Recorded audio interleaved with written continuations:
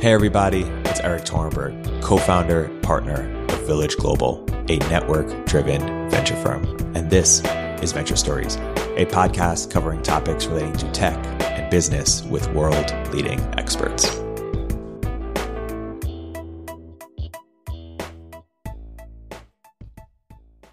Hey everybody, welcome to another episode of Village Global's Venture Stories. I'm here today joined by a very special guest, Alexey Guzey, who's an independent researcher. Alexey, welcome to the podcast. Thank you for having me. So Alexey, by way of introduction, when you think about the work that you've done, what sort of is the thread that ties it together? What is the question or set of questions that you keep returning to or keep trying to answer in new ways? What's the thread you keep pulling? Right. So the thread that I keep pulling is trying to figure out how to make institutions of science work better and how to build better scientific institutions. And what are the problems with scientific institutions, just at a high level, and then we can go deeper? And what are some of your proposals, if you could wave a wand and change anything about how current scientific institutions are run or how new ones should be built? What would you like to see? Right. I think I'm going to avoid answering this question directly because I think it's much more difficult question to answer that people usually appreciate. I think a lot of people are really dissatisfied with peer review or with the journal system or with how grants work. And well, it seems that these things could work a lot better. I think that people really underappreciate just like how much in detail you need to go in order to understand like what exactly is going on in each of the aspects of the scientific ecosystem. And when I'm trying to, I spent a lot of time trying to figure out what would like the perfect scientific system look like. And I kind of failed to find an answer. I think that probably like the way funding organized and the way publication is organized is obviously very important, but also like people who run things, who run the systems of science are important. People who do all of the reviewing are important. Again, every part of the system interacts in a weird way. And what I eventually arrived to is that like we should probably just like the best thing we could do to improve the existing institutions is to basically run small experiments and experiment with different ways to fund science and like do RCTs on funding. Isolated experiments, maybe like have more small organizations that distribute funding, and maybe just like try to build small things and then see how they grow. And so the analogy that I'm thinking about a lot is that, or rather why I'm kind of by default skeptical of big scale reorganizations of everything, is that if we think about companies, then like the structure of companies is usually like pretty similar. You have like people who do the work, you have managers of managers, you have managers of managers of managers. And if you think about companies that function really well and function really poorly, they like basically have the same structure very often. Maybe they have some small tweaks, but at the end of the day, like the things that really make the companies function well are like really not clearly identifiable. And a lot of this is like individual expertise. A lot of this is like culture of company. But at the end of the day, companies, like all companies, grow bureaucratic and grow old and kind of lose their edge. And you have to like old companies die, new companies arrive, and you have this, I guess, an eternal rejuvenation. So when I try to figure out what like the perfect ideal scientific system would be, I'm like, well, however good the system we're going to design, like without any competition from other systems, it's probably going to grow stale and bureaucratic within like 50 years or 100 years max. And we're still like, and we're going to need to figure out how to build it again. So you're less like, calling for, Manhattan projects for different fields and more just making sure that the ecosystem is sufficiently decentralized such that if a bureaucratic, organization emerges, another one can sort of compete with it? Yeah. And specifically, if we think about life sciences funding, which is what I'm most interested in, the vast majority I'm not actually sure if it's the vast majority, but like the single biggest funding life sciences funding organization in the US is NIH. And I think in 2019, its budget was around 35 or $40 billion. And it's like many, many times larger than the next biggest funding organization. And my guess would be that if it was instead 3 or 4 or maybe more organizations that try to compete with each other and try to experiment more with different ways of funding things, then we would probably fund more interesting research. So I want to get at how, any misunderstandings that people have around the NIH, but also academia more broadly. But before that, you look at a lot of institutions, and you're humble about our ability to really determine how they work, or whether they're working well, or why they're not working well. Why do people get wrong when they analyze institutions? What are sort of common things people get wrong when they analyze institutions? I think that I feel like people get wrong most often is, again, caused by like insufficient attention to like detail and how things like really work on the ground. And if you look at NIH funding, the age of the first R1 grant, which is the primary NIH grant, is more than 40 years at the moment. And naively, if you see the statistic, it's easier to become like extremely, extremely pessimistic about how funding works. If you're like, first, their own proper independent funding people get is when they're more than 40 years old. And like, this means that before that, they have like no ability to do their own research. All of the funding is captured by the olds, and the system is completely broken. But then if you like look at what's actually going on, then it turns out that quite often, even though nominally the name on the grant is of some like really big established scientist, like the money is really spent by their students and their postdocs and grad students who often work on their own ideas. Sometimes the students like are very involved with writing grants, and like the name of their boss is like stamped because it's easier to get a grant. And although like the system is far from perfect, because this essentially like it does mean that there's like very big power asymmetry between established scientists and students. And like if your group leader is good, then you're probably going to have quite a lot of freedom, and you're going to work on things that you think are important, and you're going to have a really good experience in grad school, or in your postdoc. But at the same time, if your group leader is not very good, then like they can really take advantage of this power asymmetry and like use you basically as really cheap labor for their own projects. And yeah, and as a result, the system can probably be significantly better. But if you get on the ground, it turns out that people do find ways to like do work that should be done. And because of this, there still is significant distortion of incentives and of what people work on, but this distortion is much less than you would naively think if you just looked at like the numbers and the statistics and like how things are organized. I think this is probably very similar to what you like again happens in companies.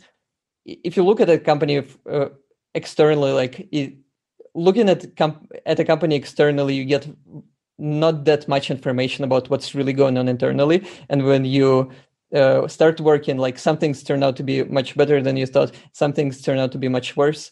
But just like reading financials or just by reading like news pieces about a company, you don't quite know what's really going on.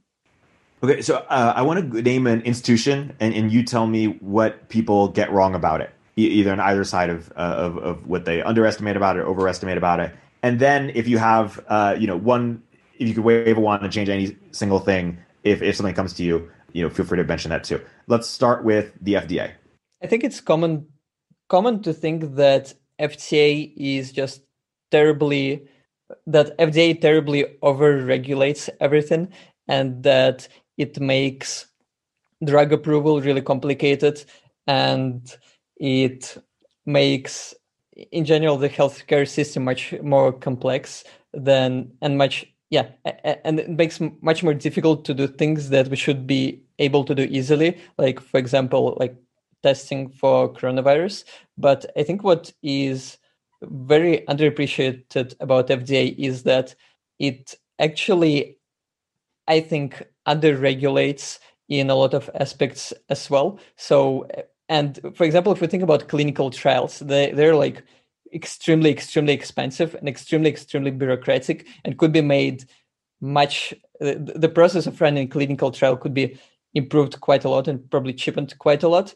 And at the same time, FDA manages to have such rules that a lot of drugs that are not very effective or likely not effective at all approved, where you often use like surrogate markers instead of the thing that you really care in a clinical trial. And if the surrogate markers are often much easier to satisfy, then you're going to have a lot of drugs that improve the surrogate markers but don't improve the thing that you really care about, like life expectancy or quality of life. And in this way, clinical trials are actually underregulated because the companies that develop drugs are able to like essentially get away with getting drugs that probably should not be approved to get them approved. Academia. I think people really underappreciate how strong the selection for a certain kind of political ability skill there is in academia, because one of the things that I think a lot about these days is that academia is like really, really, really hierarchical. And I don't know, when I naively think about scientists, I'm like, scientists are people who show that what we knew previously was wrong. But then the way academia is structured is that in order to get into grad school, you need to get recommendation letters from professors in your undergrad. Then in order to get into a postdoc, you need recommendation letters from your grad school. In order to get to get an assistant professor position, you need recommendation letters again from the previous stage. In order to publish something, you need to pass peer review and to like get approved by other people in the profession. And essentially at every step, you need approval of people above you. And I think, yeah, because of this, like, you can't just come in and because biology is also really expensive, you can just come in and like do some research or discover something. You like, in order to get the resources, again, you need this approval from people who are already doing this research. And because of this, like, academia really selects for a kind of skill of being able to get an approval from people higher than you. And I suspect that this selects out quite a lot of people who are like just not very good at this, or who dislike needing to do this in order to advance. And at the same time, people, I think, really appreciate like just how many really smart scientists are still, despite all of the flaws of academia, work on really big and important problems and make fundamental contributions to the human knowledge. And the number is large. You've written about how it's difficult to evaluate sort of, but one at an individual level, how certain scientists are doing, or evaluate sort of the effectiveness in science on sort of scientists, but also on a macro level, you mentioned we may be understating sort of scientific progress, or we don't really have a good grasp on it. Why is it so hard to measure? And why might we be understating scientific progress when, Patrick Collison and Michael Nielsen released their piece in The Atlantic? Right. So I think there are a bunch of reasons why it's difficult to measure like how productive a scientist is or how good their output is. And probably the biggest reason I feel like is that it's really not clear who the customer is. Like, if you're a scientist, the customer could be thought of as other scientists who read your research, or it could be the funding agency that distributes the funding, or it could be the taxpayers, or it could be the scientists like 5 years or 10 years into the future who might be underappreciating the things that you're working on right now. And because like if you're selling something, it's like always very clear that like if you have customers who are happy, then you can be pretty confident that you're actually creating value. And in science, because you're not selling anything directly, you're essentially convincing other scientists that the things you do are interesting and important. They're really just like isn't a good objective way to evaluate the importance of some work. And like sometimes I think citations work pretty well, and people tend to underappreciate that. And I think that if people are citing your work, then it's probably interesting work that should be funded. But at the same time, it does happen regularly that someone is working on something really important and it just like goes unnoticed for a while, and then it's like again really unclear how to actually figure out if something is important or not. And I think a good example of that, CRISPR is probably a good example of that. So two scientists recently won Nobel Prize for work on CRISPR, and it's clear that their contribution was super important, but they started working on CRISPR in, I think, early 2010s, maybe maybe in 2010, 2011. And before that, there were actually a bunch of people who also worked on CRISPR, but they were working on like figuring out the very basics of how this mechanism works in bacteria.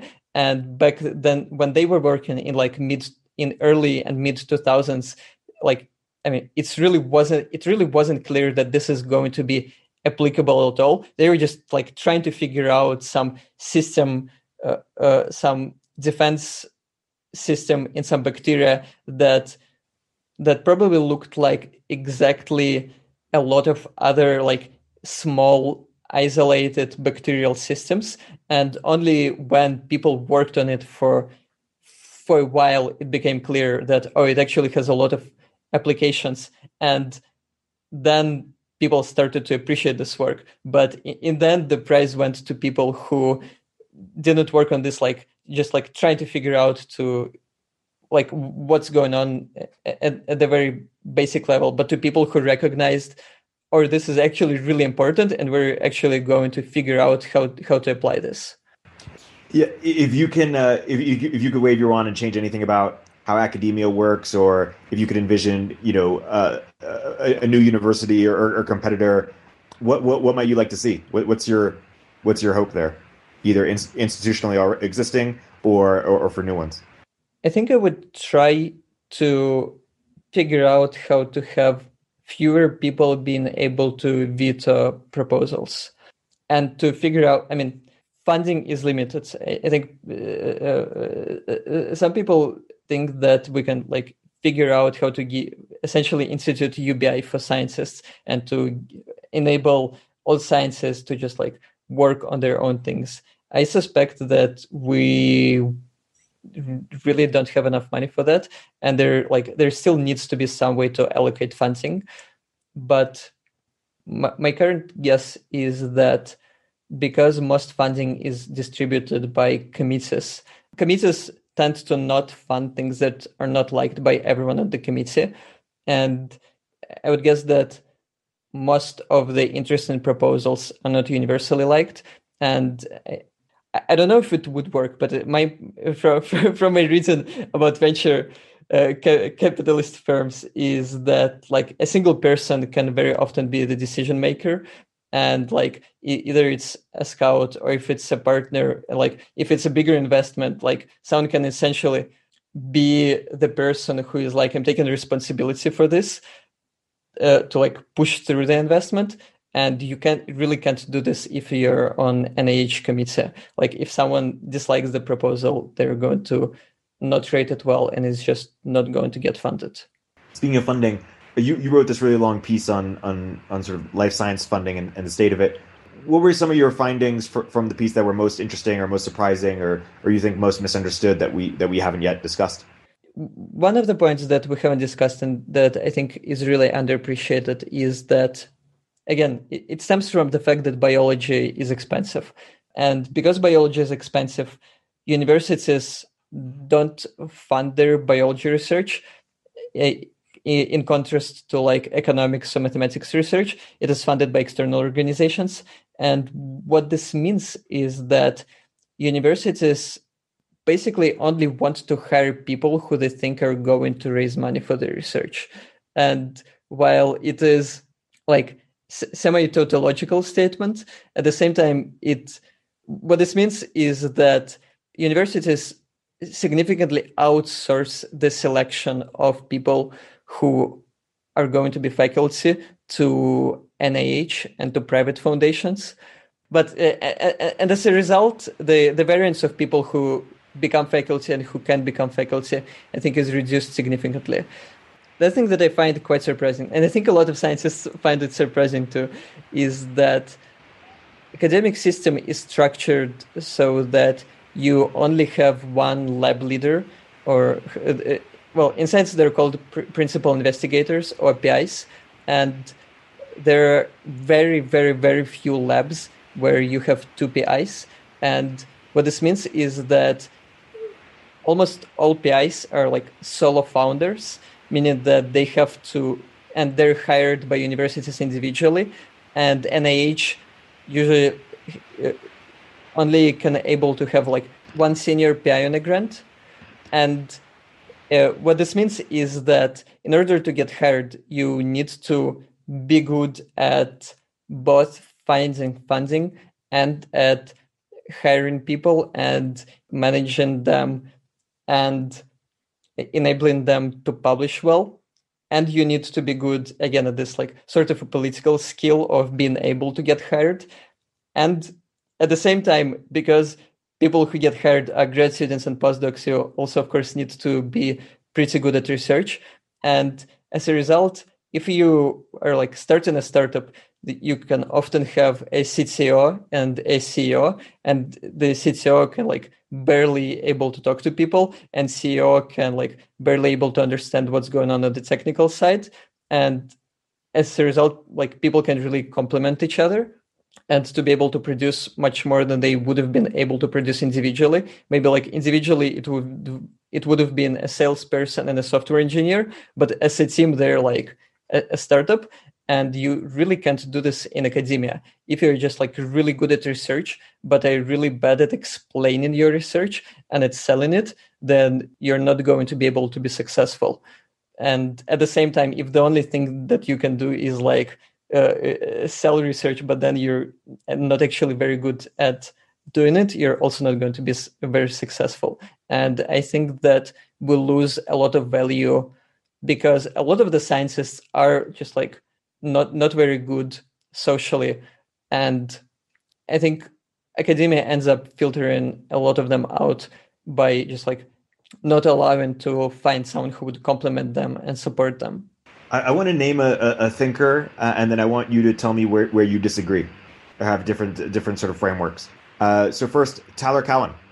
I mean, Tyler, it's probably the most difficult person who you could ask me about, because Tyler was like literally the person who enabled all of my current work by funding it via Emergent Ventures.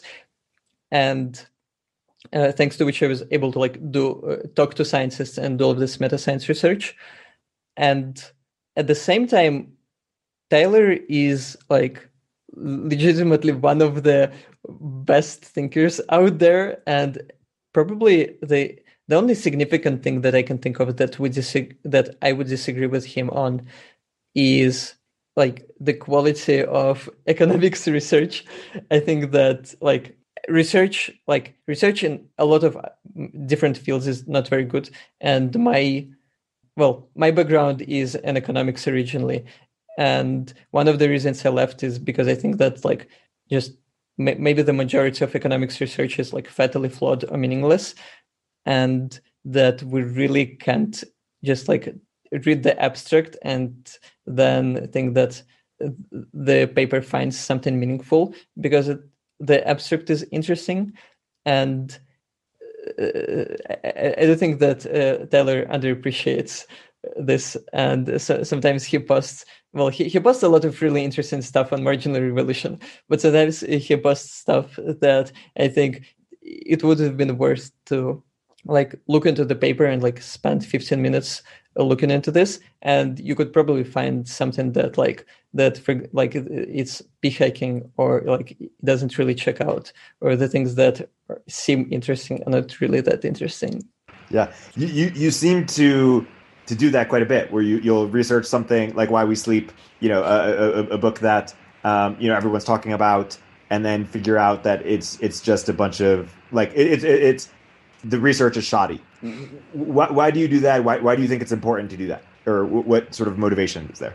So I have several motivations. I think that probably the most significant motivation is that I think it's just really important to actually be correct. And this book is not very good at being correct. And I specifically was induced to look into this because a friend of mine was just like, was telling me that it's a really good book and I should totally read it. And I figured that I really want my friends to be correct, and I wanted to show to my friend that he's incorrect. And yeah, then it turned out that this book is much more popular than I anticipated. But yeah, I think again, it's like, well, I think there's both like my personal origin story where I'm like, I think I'm just like in general pretty disagreeable person. I think I try to restrain this a lot and like to try to disagree constructively. And like I hope, well, it seems that people learned from my piece on Why We Sleep a lot, and much more accurate information than from the original book. And a bunch of people just regularly email me that they read my piece and it like solved their sleep anxiety problems they got after reading the book. So I'm very happy about that. But like the natural disagreeableness, and like I'm just trying to find errors in thinking, and like always kind of like running on background whether something I'm reading or whether something I'm hearing makes sense or true.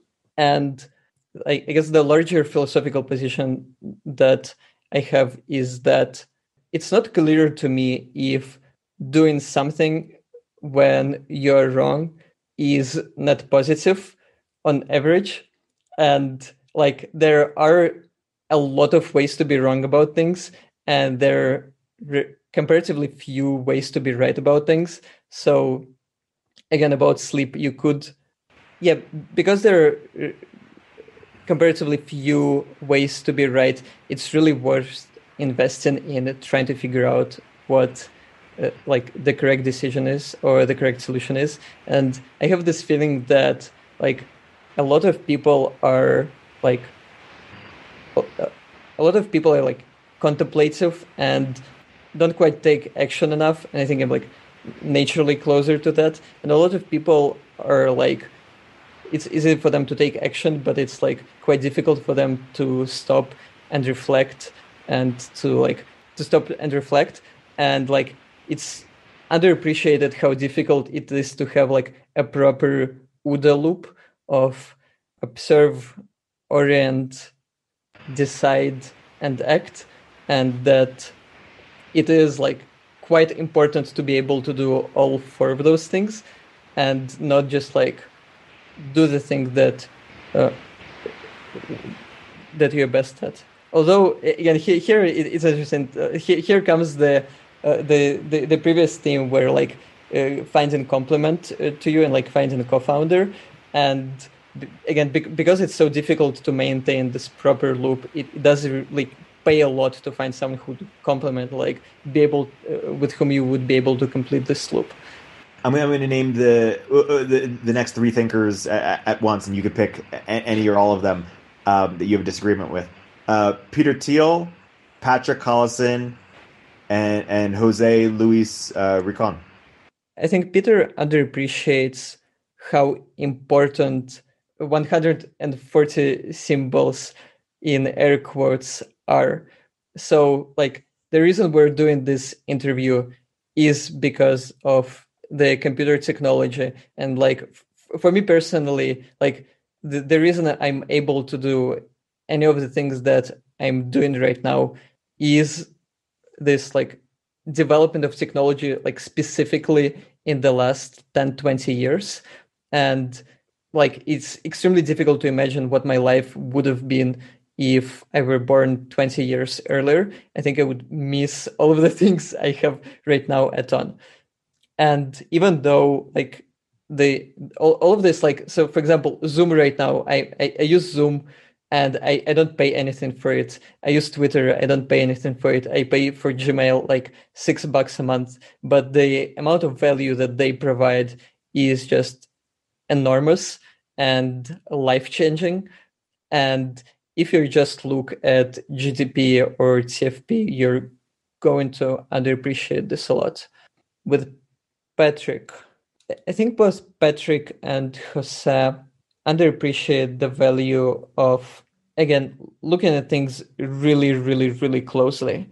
And not just historically, but like diving as close as possible into the scientific organizations or into biology itself and try to figure out, like, what exactly do we know, what exactly do we not know. And I feel like they're really, really great high-level thinkers, but yeah, sometimes they're less detail-oriented than they could have been. And yeah, and I think this is actually, this is another thing that I think is very interesting. Like, I was talking before about how some people are more contemplative and some people take action more, and it's difficult to strike the right balance. I feel like a very similar thing is with, like, the level of thinking someone is comfortable to be in. Like, some people are really comfortable at, like, the details of things, and some people are really comfortable at high level thinking and, like, theory building. And again, like, it's really quite difficult to be at the right level of, at the same time, like, taking the correct amount of detail into account and not forget to build theory, and while building theory, not to forget about, like, weird edge cases of counterexamples, and, like, not to accidentally abstract away the important details. Yeah, and it's like, I feel like people generally underappreciate that, like, they're probably off to, like, being too high level or being too detail oriented. What do you think GDP, like people like Tyler or Patrick or other, like, what do they overvalue about GDP that in your mind, or like what is the right way of thinking about sort of our ability to measure economic growth, and what that it really tells us about progress, and just your thoughts on progress studies more generally. I suspect that over time, GDP diverges more and more from the things that we are really interested in. And, like, GDP is, like, about physical production of things. And as I mentioned, it right now doesn't really include all of the free internet services that we have. Well, this is the point that an economist, Dietrich Wohlrath, makes, in that as we become richer, we, like, naturally care more about having more wealth and we care less about having more wealth and care more about other things like general well-being and about being in better health and about just, like, being able to work less while maintaining the same standard of living. And yeah, because of this, like, the undervaluing of things that are, like, really difficult to measure and that are given away for free, and our increased material wealth. And so the specific examples that I'm thinking about are, like, for example, music, or that right now you can pay, like, around $10 a month and get unlimited access to basically all of the music in the world. Or like even simpler, you can go to YouTube and listen to virtually every song in, well, not virtually every song in existence, but like to like essentially unlimited selection of songs. And in the past, you like needed to buy like an album for this amount of money, or probably for more. And it's really not clear to me how you would value this correctly. I suspect that GDP just like, yeah, but we basically have no way of valuing such things. And the other thing that I think about specifically is healthcare. And this was inspired by a blog post by Alex Tabarrok. And so like, if you think about someone really rich who like is worth billions of dollars today, and they have a child who has some terrible incurable disease, then this person would probably like give away basic all of their wealth in order to have their child cured. But you can't really do this. You can just like spend $5 billion and get a cure. People like have tried this and they failed repeatedly. And like for Alzheimer's, for example, would still have like no idea what's going on. And so on the one hand, the person who has $5 billion is just incredibly, incredibly, incredibly rich. At the same time, if you think about someone in 2050, and like in 2050, when like this disease is cured and it's like included in the standard healthcare package, and you're just like, and if you're middle class, or yeah, and basically everyone has access to this cure, then on the one hand, like if this person is middle class, on the one hand, they're like clearly still much poorer than this than this person who is worth $5 billion in 2020. But on the other hand, they are able to get this thing that this really rich person is unable to get for $5 billion. And like in some way, their net worth, or like the ability to get services, is much higher than of this really rich person in 2020. And I don't think we have a way to value such things. Talk about effective altruism. Talk about where you think they what they don't fully appreciate, or what their sort of main philosophy gets wrong, or doesn't encompass in your view. I think the matters I disagree with are very high level. And the first thing is that I think that consequentialism in general is like bad, and effective altruists really underappreciate like deontological ethics and virtue ethics. And again, I think this stems from their like the fact that consequentialism is at the heart of EA. Like they have sort of like the causes that are the most important, and they really want to have people work on things that are most important. And I think that this results in a lot of people who like essentially guilted into working on things that effective altruists think are most important. And I suspect this causes quite a bit of suffering, actually. I personally have a few friends who were really into EA, and they worked on things that like were most important according to the EA philosophy. And then they're like, a few years down the line, they realize, wait, this is not actually the thing that I'm most interested in. This is not the thing that makes me happy. This is like the thing that other people think is important. And I think this happens a lot. And I think affects like my philosophy is much closer to like figuring out what each individual person is most interested in, and like figuring out how to enable them to do this thing. And that it's like really, really, really difficult to figure out what like the most important thing is. And yeah, and we should probably just like try to enable people to do what they personally think is important. Two questions. One is, if EA took deontological ethics more seriously, how would that manifest? How would their behaviors be different? Or and then two, you tweeted once that it's sort of like Christianity, and so I'm curious for you to unpack that.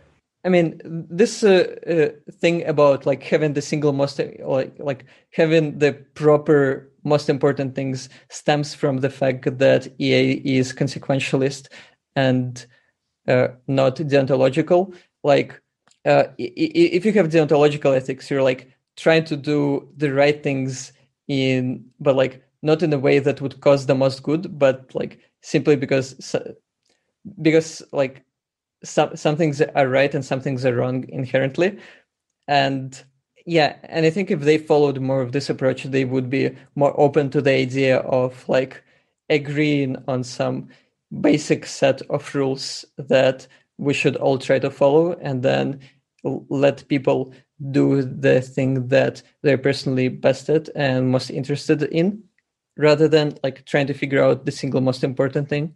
And yeah, I mean the Christianity point is basically essentially the same, where again, because effective altruism is fundamentally consequentialist, they think that some things are inherently more important than other things, and if you are really like buy this argument that if some things are more important than other things, then like you are morally obliged to work on the more important things.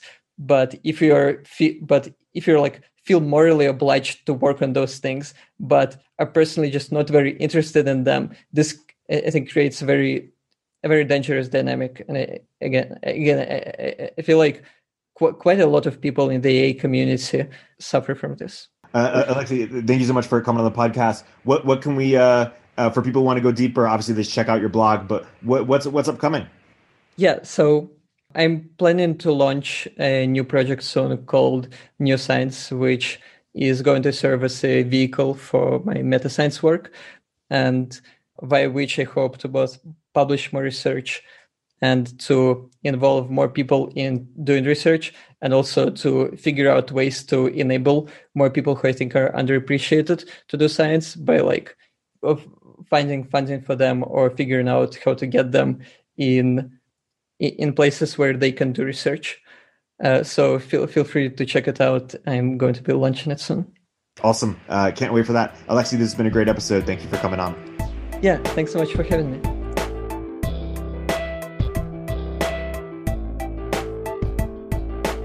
If you're an early stage entrepreneur, we'd love to hear from you. Check us out at villageglobal.vc.